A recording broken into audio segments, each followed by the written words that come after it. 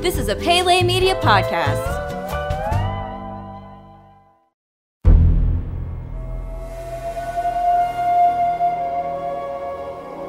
Welcome back to Jurassic Park Minute. Jurassic Park Minute is the fan podcast that chronicles and overanalyzes the classic 1993 film Jurassic Park minute by minute. I'm Kyle. I'm ready. And folks, you've heard us talk about it all week. We are so excited to have him back on one of our shows again. Did Ghostbusters Minute with us. We did his podcast, and now he is back because we know the guy lives and breathes Jurassic Park and knows a lot about it. We had him on. Mr. Scott Corelli. Scott, how are you doing today?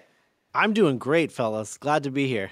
Thank you so much for coming on the show. Scott, you guys just launched about a week ago the third season of Back to the Future Minute. Did you not? Yes.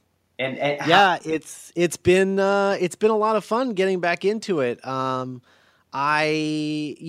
the first two movies, I think our break was only 3 weeks or something, because we did this silly thing where we were reaching the end of the first movie and they're like, hey, if we get 50 iTunes reviews by the end of the month, we'll come back early. And then we got 50 iTunes reviews by the end of the month and had to come back early. So yeah, we enjoyed our break, but now we're back, and it's a little bittersweet because we know it's the last time. But I love those movies, and we're really excited to talk about the Old West, and it's been a lot of fun so far. You know what you should do as a follow-up to this is anytime like the characters Marty McFly and Doc Brown ever showed back up with those actors playing them, you guys should cover that. Like, what was it? Jimmy Kimmel last year, I think. Oh, yeah. Had them come back, and it was kind of like, okay, maybe this is why we leave things well enough. But I don't know. It's always cool seeing the characters you like show back up later on, but maybe. Oh, yeah. I mean, we cover a lot of that on our No Roads Edition podcast, which is like our weekend edition, kind of like what you guys did with the Ghostbusters show. Mm-hmm. It's a lot of fun. I think what we're going to do is have our series finale be our coverage of Back to the Future: The Ride. Awesome. Oh, that's very cool. Yeah. So I think that'll be our series finale, and I think I might just look you guys up because I know how much of theme park aficionados you do, man. Oh, I actually have. I was going to say them to you, but I have a few facts about that switch over to the Simpsons ride that I think you guys might find interesting. But I'm going to put those under my hat, and if you need those later, just let me know, and maybe. Yeah, I think I'm definitely going to bring you guys in on that. I think because we want to sort of have like a little bit of a all-stars for that. Series finale, so that would be fun to have you guys on for that. Well, we would absolutely love to do that. So for folks out there that maybe they're not familiar with Back to the Future Minute, and folks, if you're a fan of Back to the Future, you have to subscribe to these podcasts. They're amazing. Could you let our listeners, the Jurassic Park fan base out there, kind of know what it is that you and Nick do over at that show and some of your other projects that you guys work on as well? Yeah, so we have a website called duelinggenre.com. It's Dueling Genre Productions, and it's not unlike Pele Media. We just have like a little bit of a umbrella podcast production company where if you go to that site, duelinggenre.com, you'll find Back to the Future Minute, Harry Potter Minute, and Lord of the Rings Minute, which are done by our friends that have asked to be a part of Dueling Genre and have their own Minute podcast, which is pretty cool. It's cool having content on our site that I am not in charge of. I'm just like, go do that. Sure. It's really nice to have new content on the site every day that I don't have to have anything to do with. So those are our minute shows. And then we also have the Doctor's Companion, which Nick and I do with Cassandra from Lord of the Rings Minute. And it's on hiatus right now because we're waiting for the new season to start. Because we just had the Christmas special, and they haven't announced a release date, but it's like nebulous spring for the new season, and that could be anywhere, and we don't want to be in the middle of something that we have to stop for the new episode, so we're just enjoying a little hiatus and waiting for the new episodes to come back. But there's a backlog of, I believe it's 269 episodes of that show. Oh my gosh, wow. That's my oldest podcast. I started that in 2010 when David Tennant regenerated. Oh my God, so you've been in this game for a minute, haven't you? Yeah. I mean, I started podcasting in 2005 before anyone even knew what a podcast was. Wow. So, what show were you doing back in 2005? My first podcast was Two Geeks, a Mic, and a Podcast. And it was me and my friend Ben, and we just started doing like a sort of a entertainment news show from like a geek perspective. And at the time, and this is going to be crazy, but like, and I'm going to say these numbers and note that I'm not bragging because they're nowhere near where my numbers are now. But at the time, because there were so few podcasts and everyone was hungry, that show on a bad week had 15,000 downloads. Oh my God, really? Wow. Yeah. Times have changed. It's really funny because you say the name of that podcast, and I swear to God, had I not heard it, I definitely remember the name now that you're saying it. I'm thinking like, yeah, around like, how long did you guys do that podcast for? 3 years, I think. We got to episode 100, and then he wanted out, and I felt weird continuing it without him. Sure. Yeah. So I moved on to another show called Geek Entertainment, which was the podcast that I do this whole dueling genre thing where I help out other people, because there was a podcast I listened to called Geek Entertainment with Randy McKinney, and I sent him an email just being like, what do I need to get into podcasting? And he sent me this crazy long list of like equipment and all this stuff, like pros and cons, and he did like price comparisons and like all this crazy nice stuff. And then eventually when we started doing Two Geeks, he asked if we wanted to be on the same site as his show. And he just helped me out so much. And then when Randy, unfortunately, he passed away a few years ago, he had a brain tumor. And when he passed away, I just felt like the best way to honor him was to sort of like do what he did for me, for other people. And so I try to be that guy for all of these other people who are up and coming podcasters and wanting to get into the game. And I bend over backwards to help whoever wants to get into podcasts. So, if you have a podcast pitch and want to pitch it to me, by all means. And, I'll definitely take a listen to it. I mean, that's all what happened with Harry Potter is Gary and Victoria just recorded a pilot and sent me the pilot, and I liked it enough to pick them up. So well, they've done a great job with that show. The same thing for Lord of the Rings Minute, and I can really appreciate what you've done for your affiliate shows over there. It's always nice to hear somebody paying it forward, how it's been paid off to them.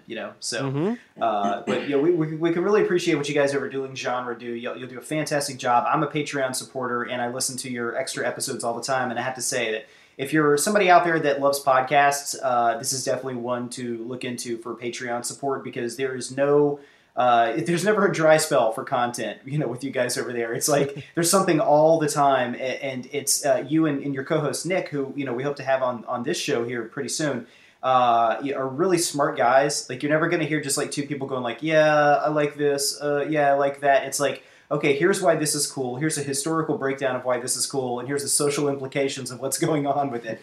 So I can really appreciate what you guys do over there, and thanks for putting out such great stuff, because it's always a joy to listen to. So. Well, thank you for all the compliments, and thanks for listening, Kyle. Oh, absolutely. Well, hey, we could sit around here and compliment each other all day, and I could do that. But you guys want to start talking about Jurassic Park? Let's do it. Sure. Okay, let's get into the breakdown. In the previous minute, we saw the guests in the front tour vehicle notice that the water in the glasses in the car was beginning to ripple because of a loud thudding noise in the distance. At minute number 63, we see Tim wearing the night vision goggles and maneuvering to get a good look out of the car window. Tim sees the swinging chain that was previously holding the goat in place. At 63:10, Lex and Gennaro are staring out of the car window with eyes and mouths wide open. There's water trickling inside of the car. At 63:14, the camera pans up to show the glass roof of the car. Lex asks where the goat is. After a few seconds, we see the goat's leg hit the roof window. Thunder crashes and Lex recoils in shock. Gennaro looks up with his mouth wide open. Both gasp. Tim lifts his goggles and looks up. At 63:23, we see the forehand of the Tyrannosaurus Rex dragging itself off of the previously electrified fence. The camera pans up to show the Rex swallow what is left of the goat and turn its head to look into the car. At 62:40, Gennaro looks at the Rex through the goat's blood. As he jumps from the car and runs off, Lex and Tim watch Gennaro run away. Lex pants heavily and says, "He left us! He left us!" Gennaro runs into a co-ed bathroom stall and closes the door behind him. And thus ends minute number 63 of Jurassic Park. All right, so Gennaro is a big chicken, and leaves the kids in the car at this point. Yeah. Yeah. It's I like the fact that we have someone who isn't just straight up like gets attacked by a dinosaur. We have a man who is like a coward to the point that he's a grown man. He's like crying and probably behaving the way that I would, to be honest with you. I'm not abandoning children, but it's very realistic, and I really believe Gennaro's fear in this. And that it's uncontrollable. One of my favorite cues in the whole movie is here, and I'm sure you guys are going to agree with me on this. The pacing of the sequence where the goat leg hits the top of the car is a masterclass in editing, I think. It reminds me a lot of the pencil trick in The Dark Knight, how everything is just kind of set up. You see that there's, they frame the shot so the majority of the screen is taken up there with that negative space. You got the rain coming down. It's really getting intense. Where's the goat? Bam! This gory thing that you were not expecting at all. You haven't seen anything really in the movie up until this point that's been, as visceral as that is just smashed down on you. Yeah, but no, that all that negative space on the bubble on the top of the car. That doesn't just distract you in the sense that like, okay, something predictable is about to happen. I know it's going to happen, or you actually like that? Well, I think it's done masterfully here because you're not given enough time to think about it. Camera's panning up, and it happens so quickly. There is a pause between her saying, "What happened to the goat?" and then that leg smashing down on the dome that your brain doesn't have enough time to process. See, go ahead. And this isn't a movie like Scream, where sometimes, or like a slasher movie where they play on the negative space to set up maybe, you think the killer is going to be on the left side of the screen where we have, a lot of darkness and the ingenue is on the right side of the screen. Okay. And then the killer comes in from the right to subvert it. This is one that's kind of like it's all pacing. I've always found it kind of gimmicky. Where's the goat? Here's negative space. Da-da-da-da-da. But what I'm seeing now, I've kind of changed my perspective on it and what you're saying. This is like a mean sequence. We have an innocent little goat that whenever we saw it come up out of the ground earlier, we're like, oh no, it's going to eat the goat, blah, blah, blah, or whatever. And it's like, yep, it did. And here it is. Here's a little bit of that lamb chop for you. Yeah. I find it very satisfying because there's the negative space and you're like, oh, I know something's going to be there. And then she says, where's the goat? I was like, oh, here comes the goat. And then there's the goat. And you're like, yeah. It's very satisfying. Yeah. And I find, here's the thing. You guys, your show and my show share a little DNA because Dean Cundy is also our DP. Yeah. It's a great DP. I was watching, this minute and tomorrow's minute, and I just like, wow, my God, this guy is a master of director of photography. The lighting in this sequence is unbelievable. And the framing is phenomenal and just everything about this, because that's the thing is, Spielberg, he likes to get behind the camera sometimes, but a lot of the time, with something like this, he probably just needed to tell Dean Cundy, like, I want you to frame it so that she's in the frame, and then there's the frame within the frame with the bubble, and then, it comes in there, and he's like, okay, I'm just going to make what you just described look like the best thing you've ever seen on screen. It absolutely is. And I don't know, have you ever seen the storyboards for this scene? No, I don't think so. I think there's a sequence out there. Brady, didn't we watch a sequence on YouTube one time? And I think it's the storyboards of this scene in particular. And Spielberg's one of those guys where sometimes you look at his movies and they almost look like a storyboard being played out in real life. What happens in this? This is where the Tyrannosaurus Rex attacks. Yeah, but then the storyboard you're talking about, that's different.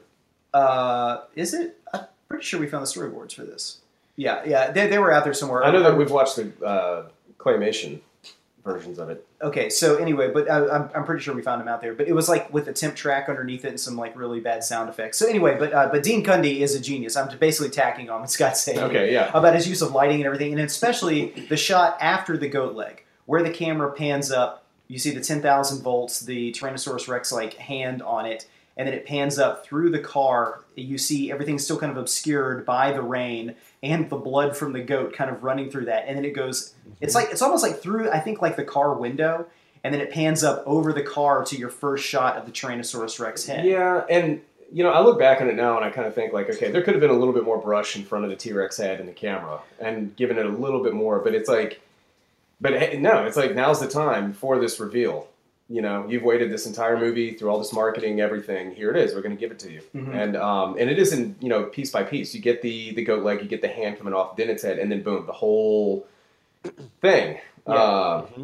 And there's a lot of information being, like given to the audience by that. You see the hand, or I don't know if it's actually called a hand or not, his paw or whatever. Yeah. His hand is on the 10,000 volt sign, showing that he can touch the sign. There's no electricity. Yeah. There's nothing to stop him from coming through there. Then it continues to go up to be like, oh yeah, this is a very, very tall animal you're looking at here as well. And I don't know if this is actually on purpose or not, but I saw a lot of people making comparisons in the motion that the Tyrannosaurus Rex head does as being identical to the Rancor in Return of the Jedi, when Luke first sees it, when it snaps the bone in its mouth, kind of like snaps it, and then it slowly turns to the camera to focus on it. So he's scarfing down the goat, and then he kind of turns over to the.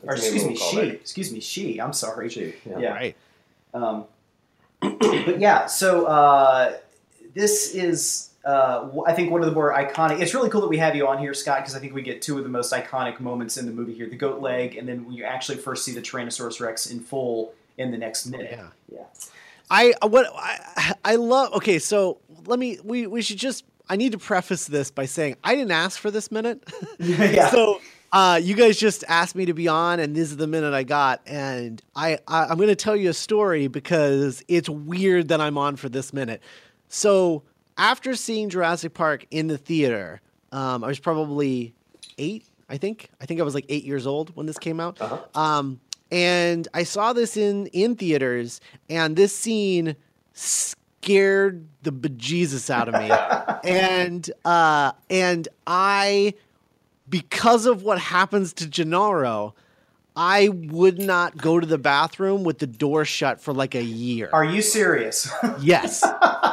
So this movie had the same effect on you, the people that wouldn't go swimming because of the shark in Jaws, right? Yes. It was a combination of this, and do you guys remember that show Salute Your Shorts, that Nickelodeon show? Oh, yes. Yeah. Yeah. So there was an episode about this like creepy ghost thing called Zeke the Plumber, and it was the same year as Jurassic Park, and it was just another like toilet-related horror thing, and I just... The combination of the T-Rex and Zeke the Plumber, I never wanted to go to the bathroom. So were you feeling a little bit of flashbacks when you had to watch this? Yeah. I mean, it was just funny. I was like, oh, of course I get this minute. Yeah. Do you guys think that Steven Spielberg has something against lawyers? Because I mean, there's like Gennaro's played like as such a chicken in this movie. Lawyers can make for good humor. The idea of lawyers, if you look at Hook, there's all kinds of jokes made about the fact that he's a lawyer. Yeah. And you know, there's this. I don't know that the fact that he's a lawyer per se has anything to do with the fact that he's about to get eaten, but it's constantly his whole place in this is the legal side of things, the legal implications of everything that could happen. So. Well, Steven Spielberg is a guy who he's like a big kid, and he likes to have fun, and he doesn't like things getting in the way of his fun. And I'm sure he's had a lot of experiences with lawyers getting in his way from having fun. And I mean, take a look at the name of the shark in Jaws. Yeah. It's named after his lawyer. So we all know what happens to that thing. Right. So Scott, you said you were 8 years old when you first saw Jurassic Park, and I'm sorry, I probably should have led in with this question into the show, but is this a movie that holds kind of a high place in your canon of films that you love? Oh yeah. I mean, this is. I'm a massive Jurassic Park fan, and I always have been. Like, even though I was scared to use the bathroom without the door being open, but I loved Jurassic Park because it was a combination of things. Like, one, it was Steven Spielberg, who even at 8 years old I knew that I loved him, and it's dinosaurs, which is cool, and then it's theme parks, which I've always been a huge fan of, and I know that we share that obsession. Oh, absolutely, yeah. So it's really got all of those elements built in to make it a kids or something that kids are really going to take to. All of those perfect elements. Right. Keep going. Sorry, I cut you off. So Jurassic Park. I mean, it means a lot to me, and I remember seeing The Lost World, like the day that it came out, and being really, really excited and thinking that I really loved it for a really long time. And then second guessing the whole ending thing, because it's like, how do you even come back from a T-Rex like wandering through the city? But it's and I pretend Jurassic Park 3 doesn't exist, as I think many people do. I love the Jurassic Park series, and Jurassic Park specifically. I mean, my favorite parts in Jurassic Park are actually before the dinosaurs show up. All of the theme park stuff is that's all my favorite stuff. And I think one of the big letdowns that I do have about Jurassic World, which isn't many, because I'll be honest, if you guys ever end up talking about Jurassic World on like a Patreon episode, you need to have me on, because I feel like I have a perspective on that movie that not many other people share. I think that movie is a blockbuster masterpiece. Really? It's funny you say that, because I have talked to a few people, and we would love to have you on when we eventually do that for a Patreon episode. When Brady and I saw that movie, I came out of it pretty sour for the most part, but I have run into a lot of people that really, really enjoyed that movie and have a high opinion of it. Can you kind of just give us a quick overview of why you think it does what it does so well? Oh, boy. I think that Jurassic World, in the way that here I'm going into screenplay theory. Prepare yourselves. Oh, please do. So, in the way that the theme of Jurassic Park is life finds a way, Jurassic World is doing the life finds a way theme, but it's doing it metatextually, because what Jurassic World is actually about is about how you can't beat the original.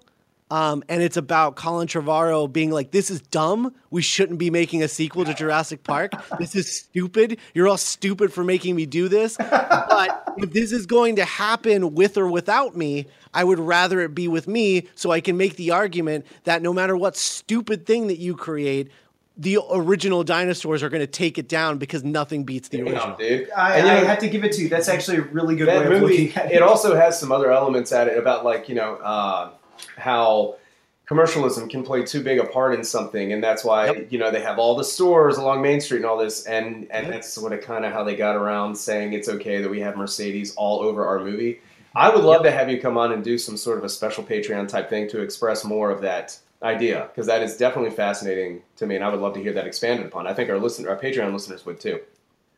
Yeah, I would be delighted, because I love that movie. Awesome. Well, look, I've got speaking of the effects that this could have on someone going to the bathroom. Why the hell is there a bathroom right there?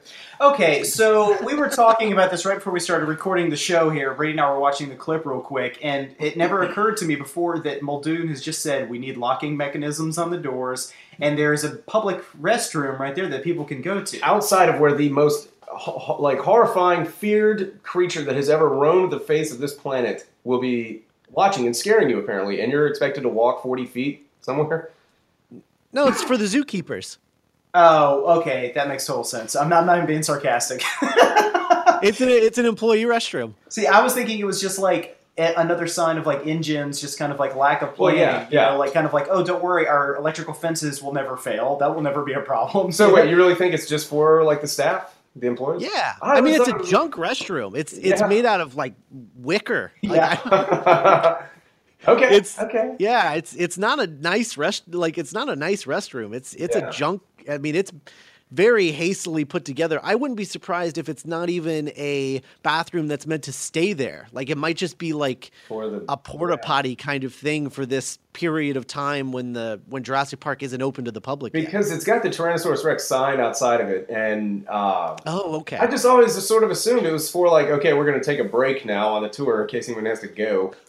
Yeah, it's kind of like, you're not supposed to tap on the snake cages, at the zoo. It's like you probably shouldn't get around and walk around outside of this animal whose vision is based on movement. Yeah, exactly. But like you're saying, it's so hastily put together. I'm surprised that Gennaro wasn't being rained on the whole time that he was there in the toilet. Because as soon as the Tyrannosaurus Rex hits it even slightly, the whole thing just falls apart around him.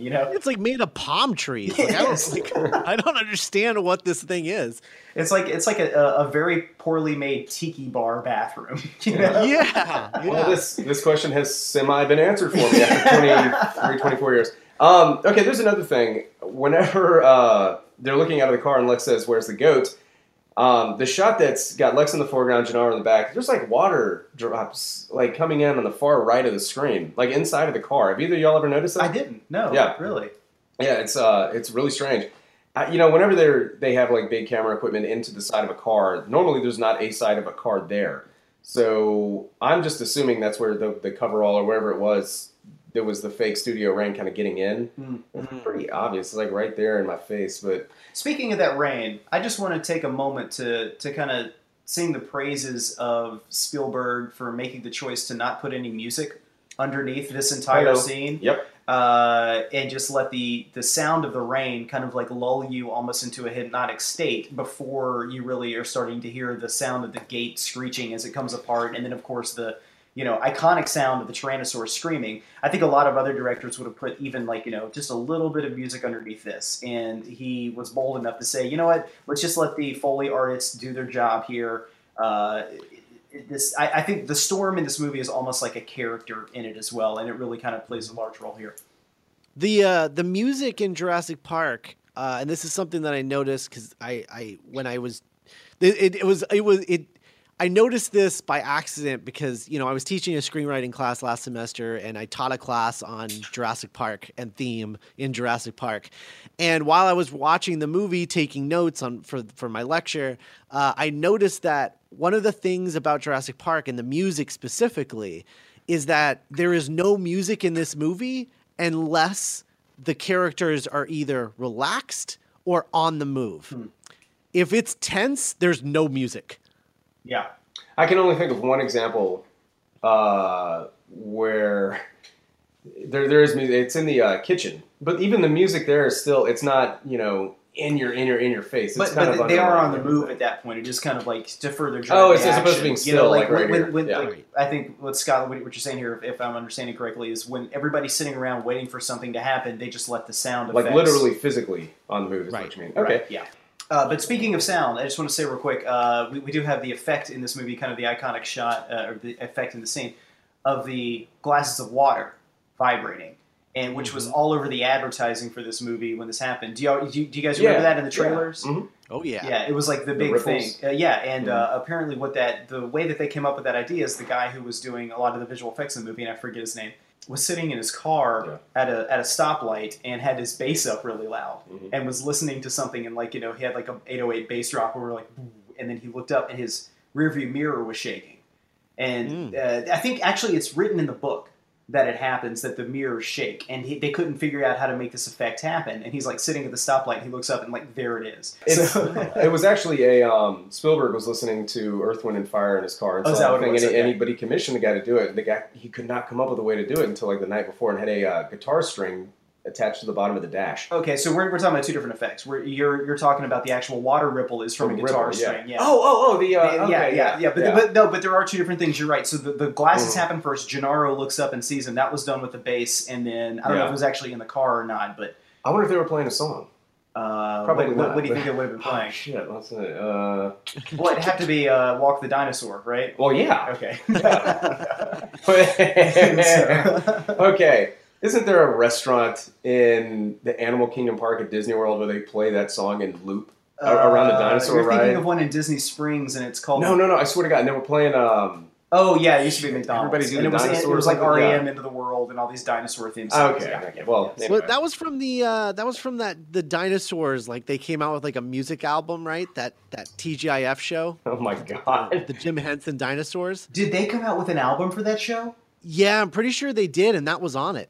Really? Yeah. That show was, I kind of think, a little bit ahead of its time when it came out. It was pretty funny. Have you seen the final episode for it? Oh, of course. Brady, yes. do you know about this? No, what happened? Life. So the final episode of the show, since you haven't seen it, Brady, is the coming of the cold age, of the ice age that killed all the dinosaurs. It's kind of like all... correct me if I'm wrong here, Scott, but either there's a meteor coming down or all the volcanoes are going off, and they realize there's like a layer of ash or ice that's about to cover the earth, and the last little bit of it is them sitting around together, huddled as a family, wondering about what they're going to eat now that all the plants are dead, and then it just starts to roll the credits over there. Oh my God. Yeah. Really? Yeah, it ends with the death of all of the characters. Good Lord, and not in a happy way. Oh, you want to when they got canceled, they were just like, oh, we're canceled. They have a scorched earth policy in NBC sometimes. Yeah. Well, when Alf got canceled, the final episode of Alf was Alf being actually confronted and collected by the CIA. Really? Yeah. Yeah, and then they pick it up from there when they did the Alf TV reunion movie. Yeah. Yeah. God. It's crazy. Well, I'm glad he came back, I guess. Sitcoms used to be weird, you guys. Oh, yeah. Real weird. They did. You know, you mentioned something earlier about the brilliance of not having any music in the sequence and how much more effective that makes everything. There's a documentary I've really enjoyed called The Cutting Edge about movie editing. I've seen that. Dude, it's great. It's so good. Yeah. I watch that all the time. And I don't remember if they use Jurassic Park as the example. I'm pretty sure they use something else. But they do talk about how holding back from using score can be so much more effective. And so it just kind of goes to your point about the lack of soundtrack and less characters are on the move or sitting around. Yep. So, yeah, that's all I got for this minute, y'all. That's all I've got as well. Scott, you have anything else for minute number 63? Not for this specifically. I have other things I want to talk about, but I'll save it for tomorrow. Okay, awesome. Well, we will be back, folks, tomorrow for minute number 64. Scott has been generous enough to join us again for another show, and we're very happy to have him here because this has been a lot of fun. I could probably continue to sit here and talk about this stuff, or just 80s TV sitcoms for another hour. Yeah. But we'll get on to tomorrow's episode. So, Scott, before we head out on today, can you just let everybody know where they can find you on the internet? Yeah, duelinggenre.com is the website. That's where you'll find all my podcasts, like Back to the Future Minute, The Doctor's Companion, and you'll find links to our Patreon and stuff if you want to get in on any of those bonus episodes that we do, like Not Writing and things like that. We have a podcast that's just exclusive for Patreon. So you can go check all of that stuff out. Plus, Dueling Genre is where you can find actually the short films that I wrote and directed. There's 2 of them on there under the film section, so go check that out. I have a new one coming out next month, I think. Very cool. So go check those things out, and then of course Geek by Night, which is my pride and joy. It's an original audio drama, like podcast series. It's like a scripted podcast series with actors and everything. And I'm sure I'll talk more about that tomorrow. But yeah, check out all of that stuff. And of course, I'm on Twitter and Facebook and all those things. And I'm at Scott Corelli pretty much everywhere. Instagram, all of that. I was lucky enough to get my name, which is nice. Fast acting. I don't have to be the Scott Corelli. I can just be Scott. The real Scott Corelli. You know? Right? Yeah. Yeah. Very cool. All right. Well, we will be back again tomorrow with Scott. I'm Kyle, and you are. I'm ready. Okay. And until next time, hold on to your butts.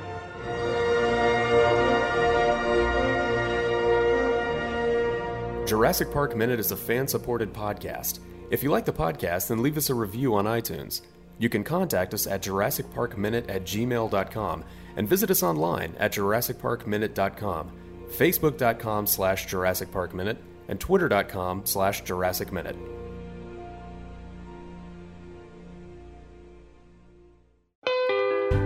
You've been listening to a Pele Media podcast. For premium content and exclusive podcasts, visit us at Patreon.com/Pele Media.